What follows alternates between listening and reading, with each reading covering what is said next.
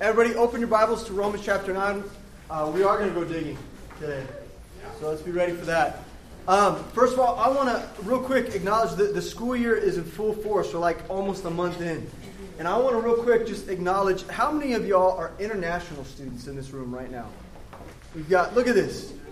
Look at that. Yeah. And so if you've been coming for a little while, or maybe this is your first week here, we just want to make sure that you know how much we love you. We're so thankful that you're here with us. And we're looking forward to the rest of the school year with you. And if you ever need anything, you make sure you come and find me, okay? I'd be glad to answer any questions for you. And there's a lot of people here that love you. I just want to make sure that's known. We are going to study the Word of God today. Yep. So Romans chapter 9. Lexi just gave me a crazy look. Am I acting weird? You gave me a crazy look. I'm really excited. So be in Romans chapter 9. Be ready. My boy Mankit here is going to read for us and then pray for us. Can you do that? Okay. Romans chapter 9, verse 1 to 5. I say the truth in Christ. I lie not. My conscience also bearing me witness in the Holy Ghost, that I have great heaviness and continuous sorrow in my heart. For I could wish that myself were accursed from Christ for my brother, my kinsman, according to the flesh, who Israelites, to whom payment, the adoption and the glory and convenience and the giving of the Lord of the law and the service of God and the promises, whose are the fathers, and of whom, as concerning the flesh, Christ came, who is over all, God blessed forever. Amen. Amen. Dear Father, I thank you for this morning we can get together and hear from you. Father, help us to humble ourselves and help us to hear from you. Be sensitive with your spirit. Help us to know that, to understand your word, not just understand your word, but help us to apply to our life. Yes, God. Father, I pray for Brandon. Use your spirit to lead him and guide him, to speak the truth enough, and use the right word to help us to understand, and use him to lead us and guide us. Father, we thank you. I pray all this in Jesus' name. Amen. Amen. Thanks, Steve. Thank you. It's down by your feet. Oh, that thing. What does that thing even do, by the way? My peas? Okay. All right. Well, I'm going to take your word because you're way smarter than me. Okay. I'm super loud. It's cool. Let's do it. So, I want to make sure, going into this today, that we are completely aware of some things, okay? First of all, we are a church that teaches the Bible expositorily. And what that means is there's always so much cord, too. You know what I mean? It's just, this is made for someone who's like 8 feet tall. You know? Like someone that's head should be like way up here. We are a church that teaches the Bible expositorily. Okay? And what that means is that we preach the Bible through, right? We start at the beginning of the book and we preach it through. We start in the beginning and we work our way through it. And we do that unapologetically. Okay? And now here's the thing. That's awesome because what it does is it allows us to... Should I just get rid of it? I don't mind. Does it just need to be turned down? How's that? Is that better? Can you hear me? Okay, cool. We found the sweet spot. So what that means is that you get to learn God's Word in its context. So as we move through the passage, you understand that what we're learning isn't like an island of information. You know, a lot of churches today teach what we call topically. And so what they'll do is that they'll allow culture or some sort of topic that exists in society to kind of guide them through their teaching. And that's completely fine. And sometimes you'll hear us teach topically if it's necessary. But what we believe is that the Word of God, in its perfect timing, reveals exactly what we need, and it applies at every given moment. That's kind of how we believe. And so we teach expositorily, working through passages. Now, sometimes that proves to be a little bit inconvenient for the teacher, because you're not allowed to gloss over. This is turning out to be like a Marx Brothers skit. My pulpit just shrunk in front of me. And I'm not strong enough to get it back up. There we go. This is great. Satan's loving this. So what that means is that there's things that I come across in Scripture that I have no choice but to study. Okay? And I have no choice but to dive into. And I have no choice but to teach. And Romans chapter 9 is one of those sections that a lot of pastors would probably choose to avoid if given the opportunity, primarily because of its controversy theologically. Okay? And so what I want you to do with me today is first of all, recognize that I am not apologizing for what I'm going to teach you, because what I am going to teach you is what the Bible says. Okay? And second of all, I want you to know that if you're a visitor, or maybe you're not incredibly familiar with the Bible, okay, that I am going to present this to you with ease and with gentleness. But there might be some things that do just kind of go over your head. And that's okay. If you've got questions, you should ask me. You can email me anytime. Just reach out to me or reach out to someone here that you know might have an answer for you, and they'll help you as best you can. But you might not catch everything today. Is that okay? And I want you to give yourself permission to not like figure everything out just because we sat down here for 45 minutes and opened the Bible and talked about it. There'll be things that you miss, and that's okay. All right? But I'll be keeping my eyes out for eyes that look like this. Like, that's my curious look. I don't know if I know how to do that or not. But so just be aware of that. Now, last week we introduced Romans chapter 9 by talking about Paul's burden for the nation of Israel. Okay, this is the people that he came from. This is his lineage, is the nation of Israel, the Jewish people. And what we read about is Paul's absolute burden for them. Because what's happened is this church in Rome, again, is full of Jews and Gentiles who've been converted to Christianity. And what's happening here is that as the years continue to precede, what they're recognizing is that Jewish people are not turning from their ways. They're not turning from the law and coming to know Jesus Christ. But what they're seeing is the Jewish people are blinded to the truth of who the Messiah truly is. You understand that? And so as he's writing this, his desire is to address a couple things concerning the nation of Israel. He wants to make sure that the church has clarity as it concerns the people of God, the people that God raised up. And so where the first few chapters, up to chapter 9, have been about an individual salvation. They've been about, the context has been Paul describing for us what we have in our salvation, in knowing Jesus Christ, and being set free from our sins and forgiven of our sins. Now he's transitioning into this conversation about God's relationship to the nation of Israel. And if you look at verse 14, can you do that real quick?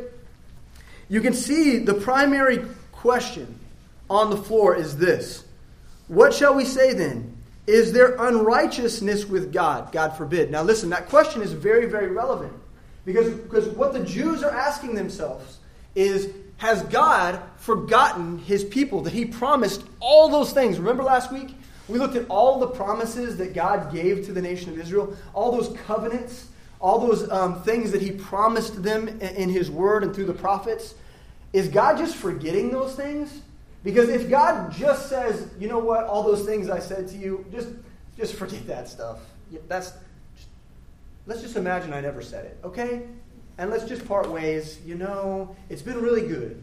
It's been good, but now it's time that I just go my way, you go yours, and no. That would make God unrighteous and a liar. And so what we have to recognize is that Paul is going to lay out for us both the past, present, and future relationship of God towards Israel. And the context goes from an individual and a personal salvation context to discussing the salvation of the nation of Israel. Does this make sense? Does this make sense? Okay. If it doesn't, I hope that it does as we go along. But if not, again, make sure that you ask questions. All right, are we ready here? Yeah. Does that swirling of the cursor convey readiness? Okay, I'm going to pray again. All right? Let's ask that the Lord would be with us because there is a lot to cover and it can be a little heady, and I want to make sure that you get it. Okay, so we need to invite the Spirit to be here with us. Dear Heavenly Father, Lord, we do welcome your Spirit in this place. We do welcome your presence, your very presence with us. And God, the content that we're going to look at here, there's a lot of people in this room who have confessed that this is difficult for them.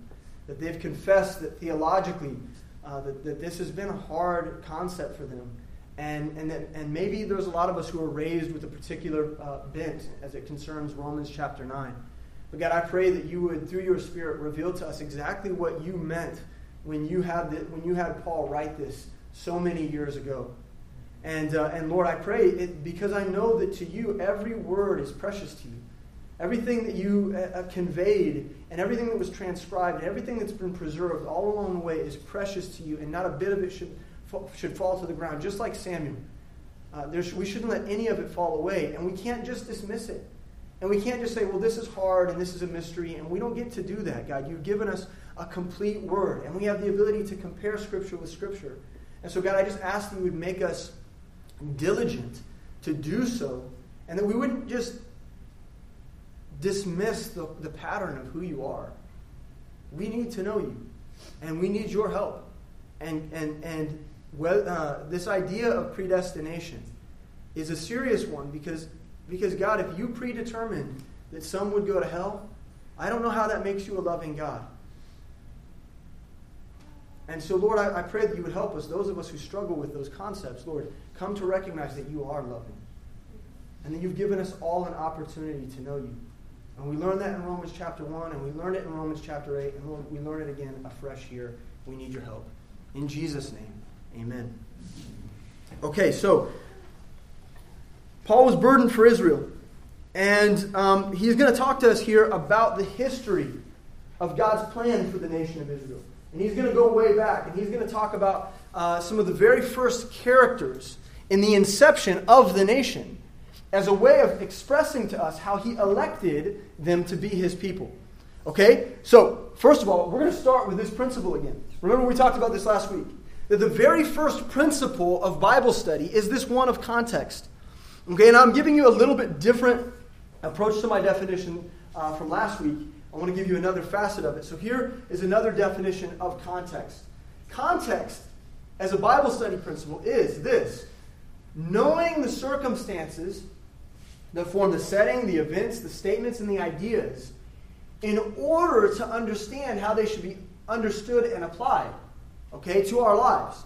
In other words, that if we don't look at God's words as they relate to all of God's words, if we don't look at the setting of Romans chapter 9, if we don't look at the history, if we don't look at the entirety of what Paul is saying, we can easily misinterpret this section of Scripture as being about the salvation of individuals, because that's what we were talking about. And we can mindlessly go into this chapter and assume that the nation of Israel is just an example to us of God's desire to predetermine some people to heaven and some people to hell. And that's not what's happening here. We must look at the context in order to understand what it is that God is saying. This Bible principle is crucial. And it leads us to other Bible principles. Okay? So, the next set of principles is this idea of three types of biblical application. Whenever you're reading Scripture, it is very important for you to be thinking about, how does this apply to me? Right? Don't you agree with me? That you want to know that how this big book with all of these words in it, some of which are very hard, propitiation, right? Some of these words just seem difficult. I want to know how this word speaks into my life. And if I desire to do that, I'm going to ask myself some serious questions about application. And so these three types of biblical application will always exist, some of them simultaneously. Okay, so first one is historical, the second one is doctrinal, and the third one's inspirational. Let's first talk about historical. Historical application. These are the questions when you're studying God's Word that you should ask. Now, I'm going to move quick. And if you feel like it, get your phone out and photograph this. Okay? The other thing is I'm going to put this PowerPoint online on kaya.live. And so if you want to access it later to reference it, go get it. Go retrieve it. It's a downloadable PowerPoint. You can get it for yourself later. Okay? These are the questions that you should be asking yourself as you read the Bible. And these are the questions that I would ask myself as I come to a passage like Romans chapter 9 to study it. Okay? Was this written to New Testament Christians like me? That's the very first thing that you want to ask, because the Bible is full of all kinds of stuff, right? And it's this is the reason why, this issue right here is the reason why a lot of people get hung up on really silly things. I don't know if you remember a few years ago, President Obama was giving a speech, and he was talking about how the Bible is antiquated. And how the stuff inside the Bible, we don't really apply that to our lives anymore, because, even the Bible says that we shouldn't eat shellfish, was his statement, right? But the problem was that he was misapplying this principle. And what he was doing is he was taking something from the Levitical law that was written to Old Testament Jews a long, long time ago and trying to apply it to a New Testament context. And you know what? His historical application was wrong. Does that make sense? And we can do this really easily if we're not paying close attention. We want to ask ourselves questions like, who was this written to? And was it written to me? Because I am a New Testament Christian. I live in the church age. And so I need to make sure that in terms of doctrine, I'm getting stuff that's written to me. Okay? So questions like, if this passage is not written to New Testament Christians, like books like Malachi, or books like Habakkuk, right? Words that are just really fun to say, right? All right? Haggai. Books like that. Are they... Don't look at me like that. Okay? Books like that are hard to say. Are they written to me or are they written to someone else? Perhaps the Jewish people. So if not, who was it written to? And what was the time frame and the circumstances surrounding the record? Yeah? And then how does this knowledge impact my perspective on the rest of Scripture? Because if you misapply history and you misapply who the letter was written to and you misapply who the information was given to, then you are going to take that, and you know what? Pretty soon you're going to find yourself doing all kinds of crazy stuff. Like, why aren't we sacrificing goats this morning? Why aren't we doing that? That's a good question. Let's start. And I'm sure there are some churches somewhere in the United States this morning, because they don't understand this, are sacrificing goats. Now, they might be doing it in quiet because they don't want PETA to catch wind. Right? Or people that are just like, even as simple as why we're not Seventh-day Adventists. Why is it that we don't only worship on Saturdays because that's the Sabbath, and treating the church age like as though it's kind of like the Old Testament or a different dispensation. And so this is very important because you can get real messed up. And it's the reason why we don't do things like, speak in tongues here. Because we understand that that's a different dispensation. Are you guys with me? Okay. So historical application is very important. Next, we want to look at the doctrinal application. So again, we ask ourselves, was this written to New Testament Christians like me? And if yes, like Romans, like Ephesians, Philippians, and what we call the Pauline epistles, those letters are written to New Testament Christians. And if yes, where else does God talk about this in the Bible? Because, this is why this is important. Because if there's a one-off in Scripture, right? If there's a passage that we don't quite understand, we should be able to go to other places in Scripture that talk about that and frame a doctrinal perspective. Because a lot of times, if we're not looking at a pattern in Scripture, then it's not really proving a rule, and I could get some really crazy stuff, right? If I'm just taking one verse, pulling it out of context, and I'm not finding the character of God in that in terms of pattern, I can get in big trouble. So how does this information, another question, how does this information affect my perspective of God, the church, His Word, and my ministry? Those are all New Testament concepts. A complete word, the church, ministry. And so what we're talking about is how do those doctrines that you're pulling from Scripture, how do they impact you? Because doctrine, truth, the word doctrine means truth, should be impacting your life. And if it's not, shame on you. It should be impacting you. It should be changing the way you see things. Then, if this wasn't written to New Testament Christians like me, Who was it written to, and what are the truths that belong to that people group? All right? Now, what we're going to realize, and we'll look at this in a minute, is that Romans chapter 9 is this and this. Because it's written to New Testament Christians, it's supposed to frame our doctrine. But what it's doing for us is giving us a perspective on people who don't fall within the New Testament Christian perspective, right? Does that make sense? I'll make that a little bit clearer as we go along. The last thing is inspirational, okay? The Bible needs to be inspirational. So whether this was written to New Testament Christians like me or to another people group, what can I learn from it about the character of God? Because God, even though his approach to humanity has changed throughout time, his heartbeat has never changed. He is unchanging. His character remains the same, regardless of whether or not the people of the world are making sacrifices to him as animals, or they're making sacrifices to him with their lives in ministry. His desire is the same either way, is that people would worship and obey him. Yeah? And so what we want to be doing is, whether or not something's written to us, that isn't relevant in terms of inspiration, because we want to know God's heartbeat, and we want to respond to it, because we want our heartbeat to be the same. Yeah? So how does the content motivate you to be more consecrated? You know, I can read 1 Samuel, like what we're studying in main service, and I can, even though the doctrinal content and that information applies to the nation of Israel, I can learn many, many, many things inspirationally from that book. In fact, 1 Samuel, to me, is one of the most inspirational books in the entirety of Scripture. And how does the content impact your personal calling? Okay, now, we haven't even gotten into Romans 9 yet. But this is important information. Why? Okay, in the case of Romans 9, let's go to the next slide. Here is our historical framework. Romans 9 was written with the intent to better understand God's plan for the nation of Israel in light of Gentile salvation. Okay, so what's happening? What's happening historically here? Oh, what's happening is that all these Gentiles are getting saved, and some Jews are getting saved. Has God forgotten his people? What does this mean for the nation of Israel? That's the question that's on the floor. Okay, is Israel's promise void? And what we're going to learn is, of course not. Of course not. Is God unrighteous? Is he a liar? Is he lying? No, of course he's not.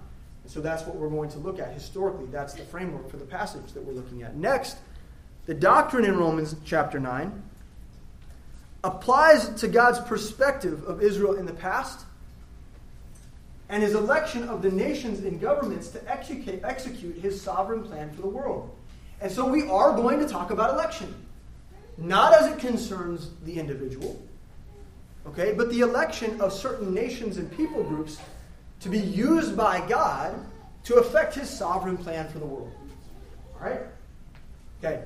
Next, inspirationally. Romans 9 should inspire us to have God's perspective of Israel, to pray for them in anticipation of their salvation.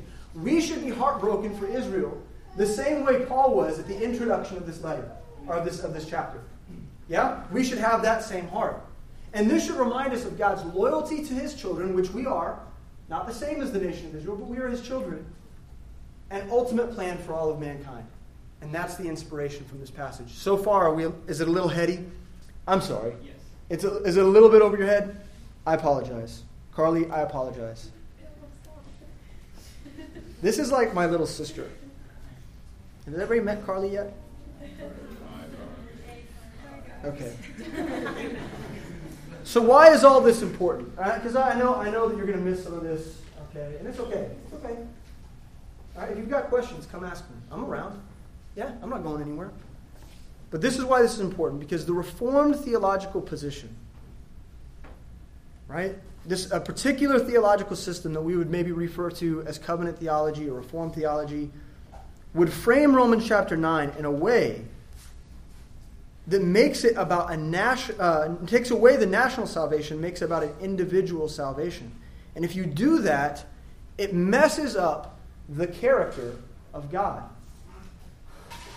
And I can't stress that enough. It messes up the character of God. Okay, so let me explain this to you a little bit more clearly. When you mess with Romans chapter 9, it can mislead you.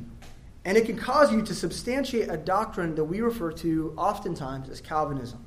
Okay, which is summarized as such. And this is, again, because I'm not trying to beat you over the head, I want you to understand this theological perspective, okay? And I want to give it to you very simply and as clear as I can. So let's talk about Calvinism real quick. You didn't know you were taking an LFBI class this morning. But these are the breaks. Expository preaching, baby. Okay, Calvinism is the belief. And this is a summary, okay? But I'm pulling this directly from their councils and their doctrinal statements. Calvinism is the belief that before time began, God determined who would and would not be saved unto himself. And this is called unconditional election. Okay? That before he even made the earth and made people, that he just determined before the world began, they're going to heaven, they're going to hell. Heaven, hell, heaven, hell. Okay? Now, the problem with that is it's a very arbitrary feeling, isn't it? That I haven't even come into the world yet. You've already determined that I'm not fit to be in your kingdom, Lord. Right? And in many ways it contradicts what Scripture says. So what does it imply? It implies the very disturbing doctrine that while God says he loves all people, he says he loves all people. His Scripture is clear. Doesn't he love all people? It's clear in Scripture. But he chooses that he's going to damn the majority of humanity. And if we're being honest, we mean the majority of humanity. The majority of people that are living in this world right now do not profess to be Bible-believing Christians. And either God determined that before the world began, or it's their choice. Right? So he damns the majority of humanity to hell before they even take their first breath. Boy, that's heavy, isn't it? That's heavy. And so we really need to understand what passages like Romans chapter 9 mean. Also, Calvinism, the next slide there, is the belief that humanity has no free will to choose Christ. So we don't even have free will. Oh boy. Who's been in a philosophy class before in college? You've taken philosophy. This gets addressed, right? Like, you have that conversation in philosophy about determinism and versus free will. And really what you at the end of that unit, what you conclude is that both are true.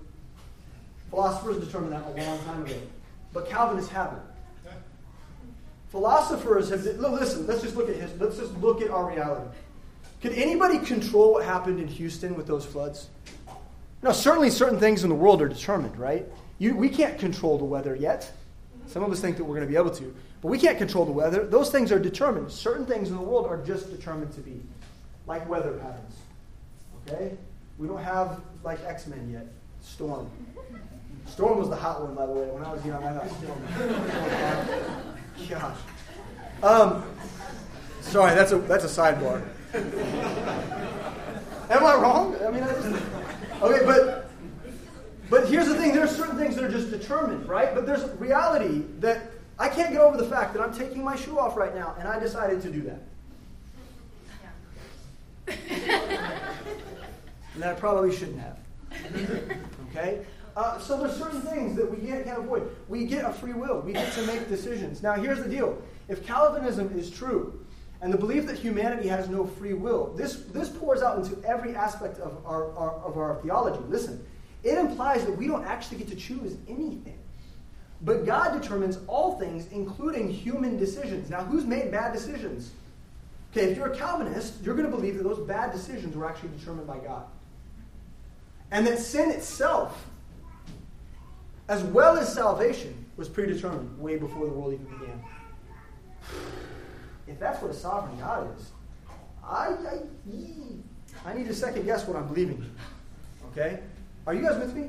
Okay, one more thing we'll talk about in terms of framing what Calvinism is. Calvinism is the belief that Jesus Christ he came into this world. We all acknowledge, right? Historically, Jesus Christ came into the world, the Son of God. He died on the cross and he rose again. But he didn't actually come for all of humanity, but for the elect. Okay, and that's the term that Calvinists use to describe people that God determined before time would accept him. But for the elect whom he chose before time, this is called a limited atonement. And this implies for us that John chapter 3 and verses 15 through 17 are a lie. Can you pull those verses up? That theological position makes John chapter 3, verses 15 through 17 a lie. That whosoever, you with me? And I underline things here. Whosoever, the world, okay? Whosoever believeth in him should not perish, but have eternal life. For God so loved the world that he gave his only begotten Son, that whosoever... Do you guys understand what I know it's King James English, but do you know what whosoever means? That means anybody. That's how we would say it today. Anybody. Anybody that believes in him should not perish, but have everlasting life. For God sent not his Son into the world to condemn the world, but the world through him might be saved. What do you do with the world? Oh, will we just make the world about the elect? Like the ones that God chose? No, the world doesn't mean the world. It just means the people that God determined before time would be saved. Okay, you got to do gymnastics with Scripture to do that. Okay? Acts chapter 2, verse 21 would become a lie if Calvinism is true. And it shall come to pass that whosoever shall call on the name of the Lord shall be saved. No, well, not really whosoever. Just the elect. Just the elect. And 2 Peter 3:9. This is a powerful one. The Lord is not slack concerning his promise, as some men count slackness, but is long-suffering to usward, not willing that any should perish, but that all should come to repentance. Does all mean all here or not? Or is the Bible, are we going to... What do you have to do to the Word of God? You literally have to cut it up and destroy it to change God's character, to make it ambiguous and confusing and arbitrary. 1 John 4:15, whosoever shall confess that Jesus is the Son of God, God dwelleth in him and he in God. And if you choose to see Romans chapter 9 as a series of case studies on predeterminism, then A, listen to me very carefully, folks. A, you're missing the main point that God has a plan for his people, the nation of Israel. You're missing that completely. Okay, so you miss the doctrinal application that God wants you to get. And beyond that, B, you are faced with the dilemma that God's character is contradictory throughout Scripture. And I just don't believe that to be true. All right? Yeah? Huh? Kind of. Yeah, sure. I'm going to nod my head and say I get it. Okay, listen to me. This is really important. This is important because it affects our view of evangelism. You know, the mission. Everything has changed with this theological position, and I consider it to be important, but I do want to say this. I have many brothers and sisters in Christ that are Calvinists, and they love the Lord. And I'm not going to take that from them. And I'm going to commune with them, and I'm going to fellowship with them in any opportunity that I have. And they love the Lord. They truly love the Lord, and I don't want to rob that from them. I'm just telling you that I disagree. Okay, that I disagree, and that they've misinterpreted major portions of Scripture, including Romans chapter 9. Yeah? So entering into this portion of Scripture, I want you to recognize that I'll be focusing on addressing this doctrinal issue repeatedly. But I also want to make sure that it's incredibly clear that even though I want to refute the misnomers, it should not deter our fellowship with people who take a Reformed position. And we love Calvinists. I mean, it's just a perspective. And even though they differ in their view of Scripture, we love them. All right?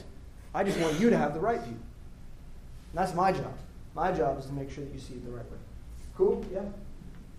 Okay, Romans chapter 9. Yeah, we got 15 minutes. Verses 6 through 13.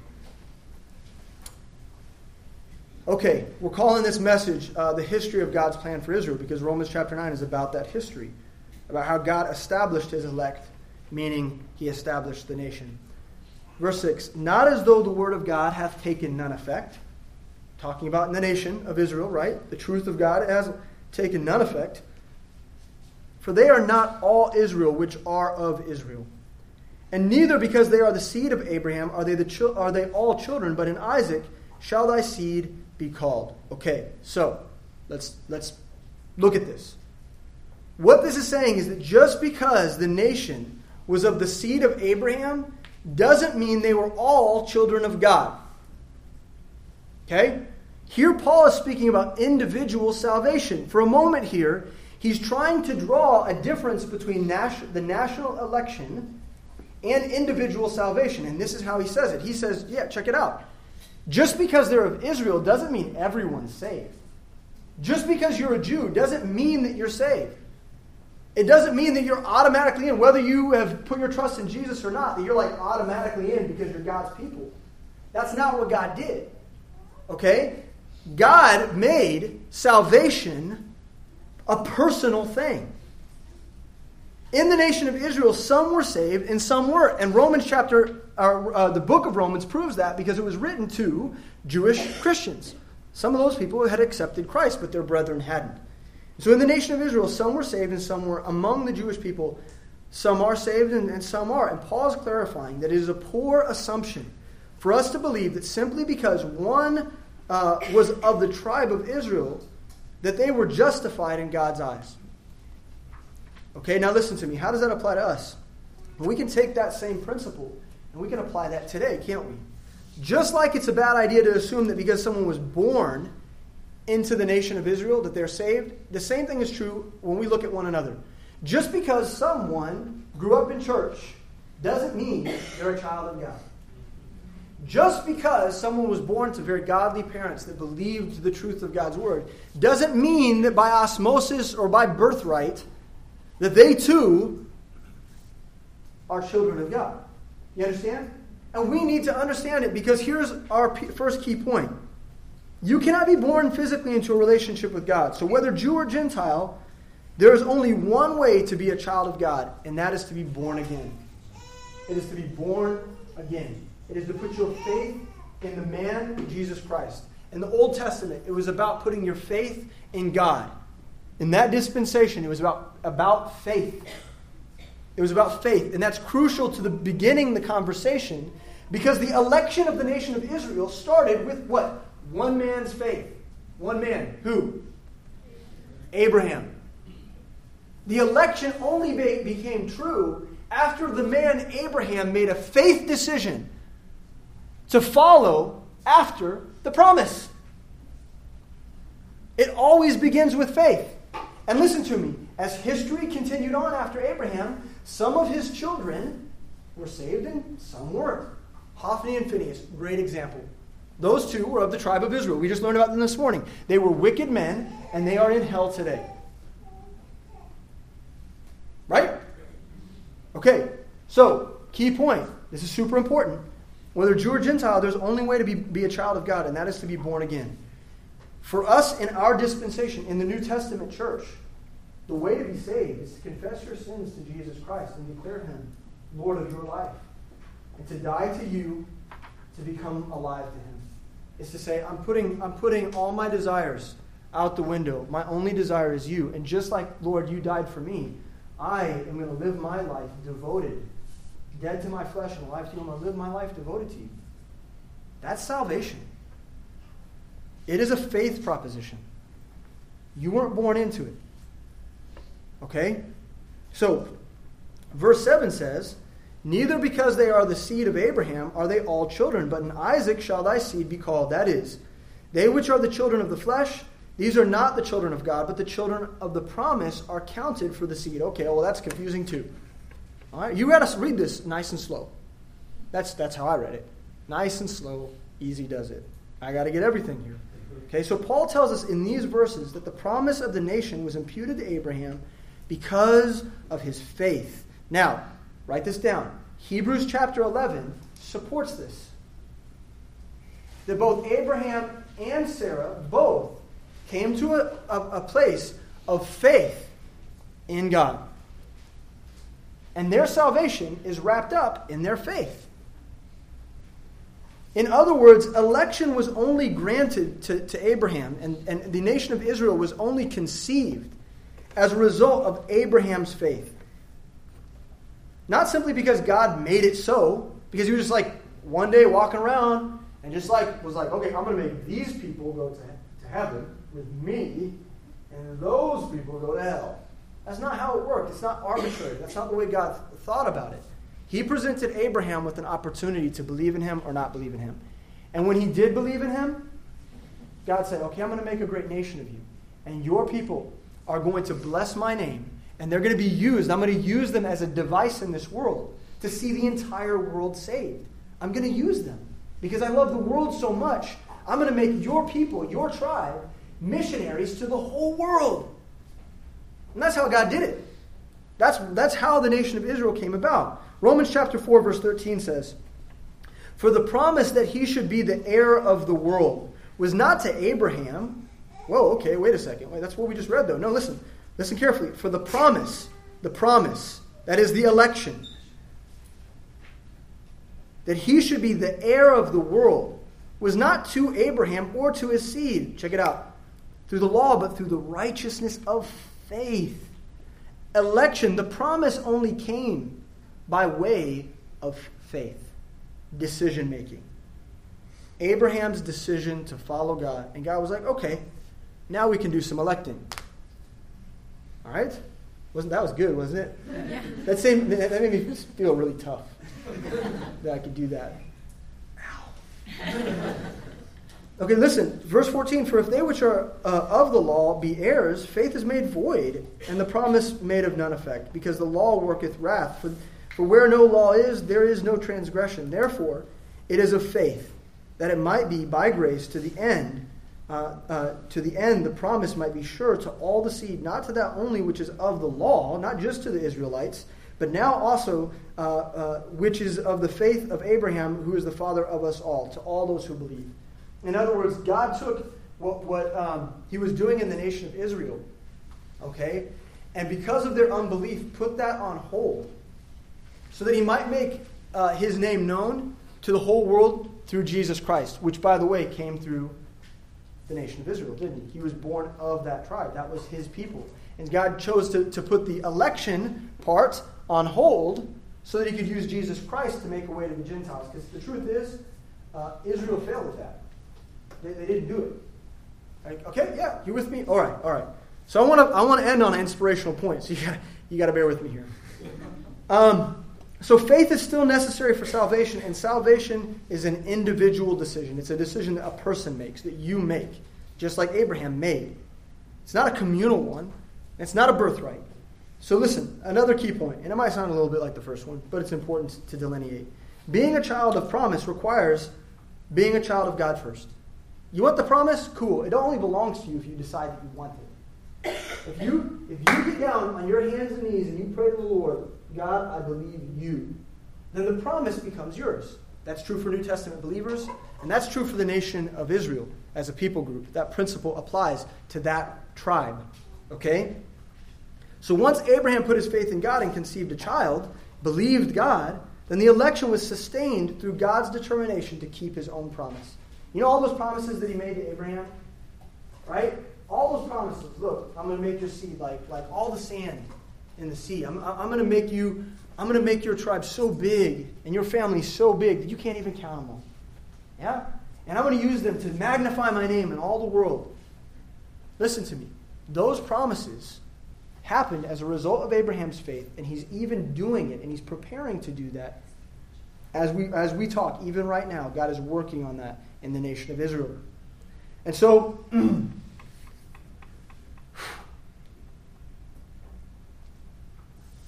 rather than looking at Jacob and Esau and getting into that, because it's a doozy there, and we do have to dig. I want to say this. What's keeping you from the promises of God? Now, again, doctrinally, this is about the nation of Israel and about God's elect people. Okay? But we're going to use them as an illustration for us and our personal lives this morning. What is keeping you from accepting the promises that God has extended to New Testament Christians? Things that he spelled out in the other parts of Romans, like direct access to God, like the indwelling of the Holy Spirit, like a mission, like a ministry, like a purpose to live out. All of the wonderful things that come with knowing Jesus Christ. What's keeping you from doing that? Well, I know what's keeping you. It's faith. It's faith. Are you, this morning, going to receive the promises that God has extended to you? You can't just gain those through osmosis. You can't just gain those promises because you sat in these chairs this morning and heard me preach. You don't get to feel extra spiritual this morning. You don't get to do that. What God is telling us is that the only way to have access to him is through faith. And we have to believe him for that, just the way Abraham did. And we have to make a decision. We have to make a decision. Either Jesus Christ died for my sins and rose again, or he didn't. And you're faced with that. Anytime you come to a church like this one, you're going to be faced with that truth. And some of you this morning have not yet decided. The verdict is still out. But I'm telling you that there is a book right here. It is a very old one. Okay? It's approximately 4,000 years old. And you know what? 45 different authors at least wrote this thing. And I consider those men to be prophets. Okay? That God gave them his very words, and they wrote them down. And as I read this book, and I've read it for about 25 years of my life now, I have yet to find a contradiction. So what do I do with information like that? When I read this book and I recognize it as divine in terms of its inspiration, I have to do something about that. Because if that's true, if this book is divine and the gospel is divine, then I'm obligated to worship this God. I'm obligated to do so. And you are faced with a decision this morning. Will you believe that Jesus Christ died for your sins? And are you willing to give up anything to actualize the promises he has for those that believe in him?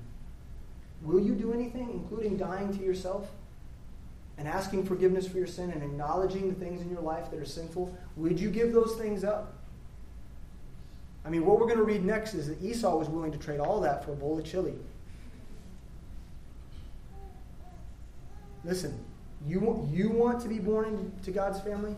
Then you have a decision to make, and it requires faith. And so as we worship this morning, I'm going to pray, and I'm going to ask that if you want to struggle through this, and you want to ask me questions, or you want to grab somebody and pull them aside, this is your opportunity to do this. We refer to this as the invitation. And the invitation just means that you're invited to grapple with God. You're invited to sit down up here, or sit aside, pull a chair off to the side, and sit down and pray with someone or talk to someone about what it means to believe the Bible is true. Amen? I'm going to pray. Dear Heavenly Father, Lord, thank you for your word. And Lord, as the worship team comes up and as they prepare to play music, God, I pray that we wouldn't, in the midst of singing, use that as an excuse not to sit down and pray. Pull our friends aside and pray. Pray for lost souls if you need. That we wouldn't use this as an excuse not to grapple with truth, not to ask hard questions, because God, you invite hard questions. You love hard questions because it gives you an opportunity to prove yourself out. And so, God, I just ask that you would prove yourself this morning as we go into this time of worship and invitation. God, would you make yourself known through the presence of your Holy Spirit and the acknowledgement of truth. We ask this in your Son's name. Amen.